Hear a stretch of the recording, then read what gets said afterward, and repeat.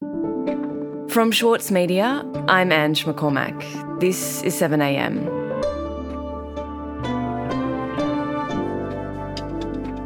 Parliament is back and it's as messy as ever. The government is pushing ahead with its contentious housing bill and finds itself once again sparring with the Greens. Meanwhile, the Coalition has a new strategy for encouraging a no vote at the referendum. So, will the combative nature of this Parliament stop Labor from being productive in government? And could they lose key bills in the Senate? Today, columnist for the Saturday paper, Paul Bongiorno, on what lies ahead for the second half of the year in Canberra. It's Friday, August 4.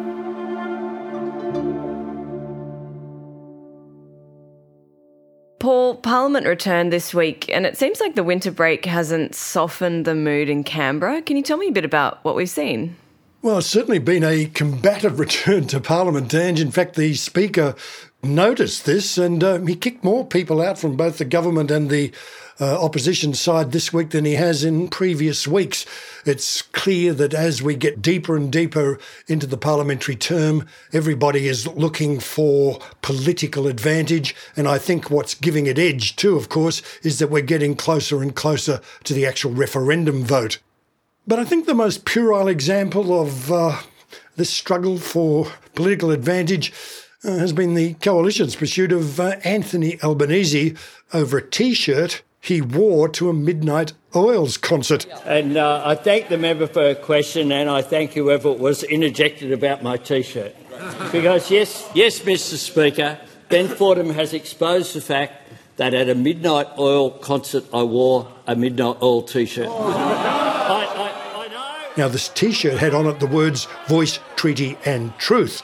Well, Liberal Deputy Leader Susan Lee saw it as an opportunity to press Albanese on whether he supports a treaty. This month, the Prime Minister told Ben Fordham that the voice, quote, is not about a treaty. But in May, the Prime Minister said that treaty and truth-telling are, quote, very much part of the next phase. And he seems reluctant to do it. In fact, in several radio interviews in recent days, he seemed to deny that he supported a treaty. He did this with Ben Fordham, he did it with Patricia Karvelas. And this led Susan Lee to ask a rather pointed question in the Parliament. Why did this tricky Prime Minister say one thing to one group of Australians and completely the opposite to another? Well, Albanese responded, saying the T-shirt was actually a T-shirt sold by the band. I know, Mr Speaker, hold the front page. Hold the front page. Order. At the Oils' last ever concert, I wore an Oils T-shirt. How dare you? And what I said... Well, that didn't deter the opposition. Peter Dutton accused the Prime Minister of not being definitive and lacking credibility for not linking the referendum to a Makarrata or a treaty. Makarrata, of course, is the word used in the Uluru Statement from the Heart. So, this is all about sowing as much confusion and doubt about the referendum as possible. Paul, why wouldn't the Prime Minister just definitively say he does support a treaty? Because, the Uluru Statement from the Heart, which the government endorsed, called for voice just as the first step to truth and treaty. So why wouldn't he go there and just say that he does support it? If the voice passes, will you move to trying to negotiate a treaty or treaties? No, Patricia. Because that's occurring with the states are occurring. Yeah, I must say it's a bit of a mystery to me. But Albanese rightly says treaty is already being pursued around the country at the state and territory level. And it could be a decades-long process, something that's resolved long after he's Prime Minister, and it certainly won't happen in this term of the Parliament. Though it has to be said the process has already begun, with funds allocated to a Makarrata Commission, a treaty commission, in last October's budget. Albanese's central point is that the voice is the referendum question, and treaty is not what the Australian public are being asked to vote on. Now, Megan Davis, one of the architects of the Uluru Statement from the Heart, thoroughly debunked the focus the Coalition is putting on treaty. She says it's absolutely not the gotcha moment the Coalition thinks it is. And she said this week, the treaty process in so many Australian state and territory jurisdictions is in plain sight. The Queensland Treaty Bill had bipartisan support. That is, Peter Dutton's own LNP in Queensland at the state level support the treaty process. Victoria got their process underway, and it's been going for 6 years already. And the Northern Territory says, well, its process already underway, well, that could take a couple of decades. Well, Albanese sees the stirring of these fears about a treaty as straight out of the opposition's dirt file. That's what he calls it. And it revives the arguments that helped sink then Prime Minister Bob Hawke's commitment to a treaty back in 1986, almost ancient history. He'd gone back to 1986 at a time where Crocodile Dundee had just hit the theatres. Most women didn't have paid maternity leave. It was a crime in some states to be gay or lesbian, and people were being jailed. But there was something else, Mr. Speaker. Terra nullius was still the law of the land. All of this has changed for the better, and he obviously thinks that attitude to Aboriginal Australians has changed for the better as well.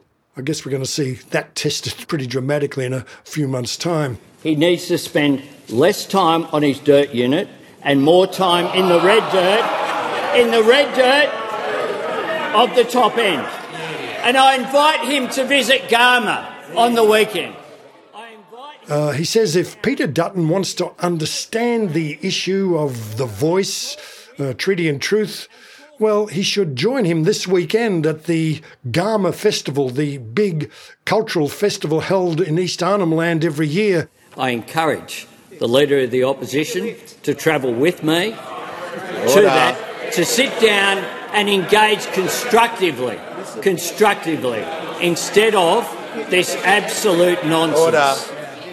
And he even offered Peter Dutton a ride on his plane to get to the festival, something that Peter Dutton has ruled out. He, more likely than not, will spend the weekend campaigning against the referendum. Right, and this heated debate that we're seeing in Parliament, I suppose it tells us that if the government thought it was going to have an easier time in Canberra after the break, they were mistaken. A lot of its legislative agenda looks like it won't clear the Senate. What's the government going to do about that?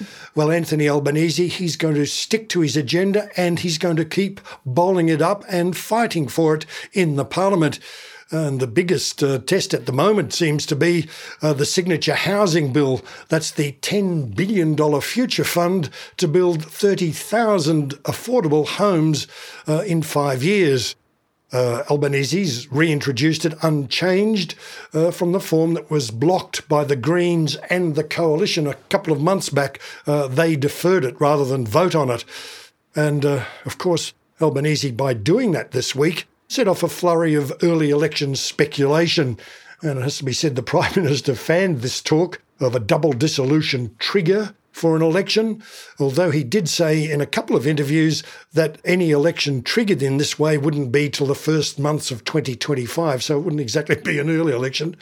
Albanese says, though, you can't say that you're supporting housing supply and more public housing and then vote against it. And that's a barb aimed directly at the Greens.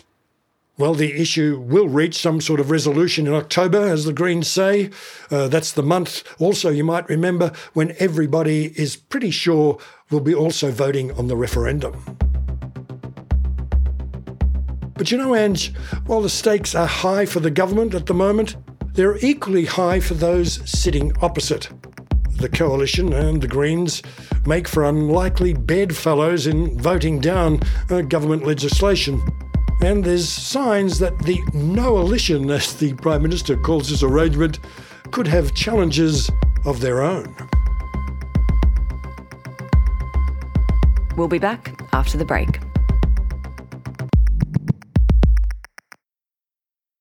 The Every Moment Matters campaign provides accurate, evidence-based information and advice about alcohol, pregnancy and breastfeeding. It has been created by the Foundation for Alcohol Research and Education and endorsed and funded by the Australian Government. Alcohol use during pregnancy can lead to fetal alcohol spectrum disorder, or FASD, a lifelong disability. So make the moment you start trying the moment to stop drinking. Visit everymomentmatters.org.au to find out more. Experience the untold story of an asylum seeker in State Library Victoria's new photography exhibition, Searching for Sanctuary. Documented through the eyes of double Walkley Award winner Bharat Ali Batur, he shares the journey of survival from Afghanistan to Australia and the unthinkable odds he overcame to find a new home. Presented with Rising. Open daily at State Library Victoria, slv.vic.gov.au. Paul, we've been talking about the difficulty the government is having in the Senate at the moment, particularly on its housing bill. Are there signs, though, that that could be about to change? Well, Ange, what's important to remember is that to block government legislation, the Greens and the Coalition have to vote together in the Senate. Now, the Coalition simply wants to make life as uncomfortable as it can for the government, and they'll continue to vote down the legislation. They actually say the Housing Affordability Future Fund is very bad legislation and it's not worth supporting. But the Greens, well, their party room decided to keep pressure on for more immediate funding and for rent relief until October. Now, before the Senate comes back in October, there's a meeting of National Cabinet, and on the agenda is for the states and territories with the Commonwealth to come up with plans on how they will offer more rent relief. Now, this could be pretty critical in maybe swinging the Greens behind the HAF bill, as it's called. You know, every time I use the word HAF, I think of people haffing and puffing and blowing the house down. Well, maybe they won't blow this house down if something good comes out of the National Cabinet meeting ahead of the October Senate sitting. I've spoken to a couple of Liberals this week. One seasoned backbencher, he's pretty sure the Greens will come on side after they've extracted maximum political advantage from their months of hard ball. Max Chandler-Mather, the Greens housing spokesperson, has already alluded to this when he briefly appeared to go off script in an interview with the Nine newspapers. And he said in that interview, quote, we've said we're willing to discuss a number between $2.5 billion and $500 million on the housing figure. Now, Ange, an extra $500 million would be below the official Greens bargaining position. And it's something the party later clarified. But it's perhaps a clue that the government could secure the support from the Greens they need. And by the way, Albanese says he's already pumped close to $4 billion extra into the housing sector since the argy-bargy began. And he says the Future Fund is just one part of his housing plan. Right, and of course there's the other side of this block in the Senate to talk about the coalition, and I guess what they really have to be mindful of is how they're positioning themselves with voters. What have we seen from them this week? Well, look, Anja, any clear air to push their message has been completely polluted once again by their record in government. This was dramatically brought to the fore in Scott Morrison's first public reaction on Monday to the excoriating findings of the Robo-Debt Royal Commission against him. Well, he was completely unrepentant and he blamed the public service. And Dutton told a national television audience in something that was, I think, just as big as shock, that he endorsed Scott Morrison's defence. The case that Mr Morrison has put a very strong case in relation to his position, his right to put it in Parliament, and his right to serve in Parliament after having been elected at the last election if he decides to retire. So he's standing squarely with and behind Scott Morrison. Well, that disappointed some in the Liberal Party who believe sticking to these past failures is doing enormous damage to the party's chance of renovating itself. Senator Dean Smith on Q&A on Monday night, well, he drew audience applause when he called on Morrison to take personal responsibility for his role in the scandal. You know, the Liberal Party is in a rebuilding phase. Many will regard the last election as decisive in terms of what lessons the community was sending the Liberal Party. We have a lot to do in terms of rebuilding trust between the Liberal Party and the community. Issues like this. So, Paul, the coalition needs rebuilding, according to its own members. There could be cracks in the Greens' housing position, and the Labor Party have the enormous challenge of winning public support for the Voice referendum before October. Is it safe to say there's a lot at stake in Canberra for the second half of the year? Look, I've got to say it's almost an understatement to say that Peter Dutton has staked his whole leadership and credibility on defeating the referendum. And you'd have to say if he fails in that, it'd be hard to see how he could survive as the Liberal leader. But on the other hand, so too has the Prime Minister put everything at stake in getting the referendum passed. And I have to tell you, Ange, one Liberal backbencher I spoke to this week, well, he thought that Senator Dean Smith was looking beyond the Dutton leadership when he made those comments. He has an eye to the next leader of the party who could better reconnect with voters. Paul, thanks so much for speaking with me today. Thank you, Ange. Bye.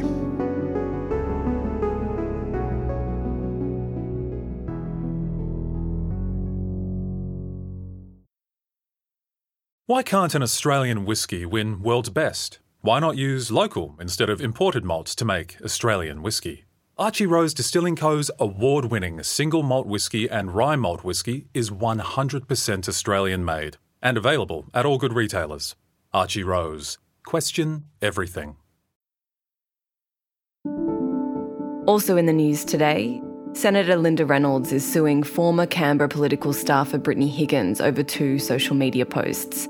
In a writ filed in the WA Supreme Court, Senator Reynolds alleges that she was defamed by Ms Higgins in separate posts, one on Twitter and one on Instagram. Senator Reynolds first threatened legal action in July, saying she had been the target of unwarranted abuse since Ms Higgins first made her rape allegations public. Meanwhile, a report on the prosecution of former Liberal staffer Bruce Lerman over the alleged rape of Brittany Higgins has accused the ACT Director of Public Prosecutions of knowingly lying to the ACT Supreme Court. The 600-page report is yet to be released to the public, but was obtained by the Australian newspaper. 7am is a daily show from the Monthly and the Saturday paper. It's produced by Cara Jensen-McKinnon, Zoltan Fetcho, Shane Anderson, Yo Chong and Chris Dengate. Our technical producer is Atticus Bastow. Our editor is Scott Mitchell. Sarah McVie is our head of audio. Eric Jensen is our editor-in-chief. Mixing by Andy Elston, Travis Evans and Atticus Bastow. Our theme music is by Ned Beckley and Josh Hogan of Envelope Audio. If you've been enjoying the show, please give us a rating and a review and tell your friends. I'm Ange McCormack. See you next week.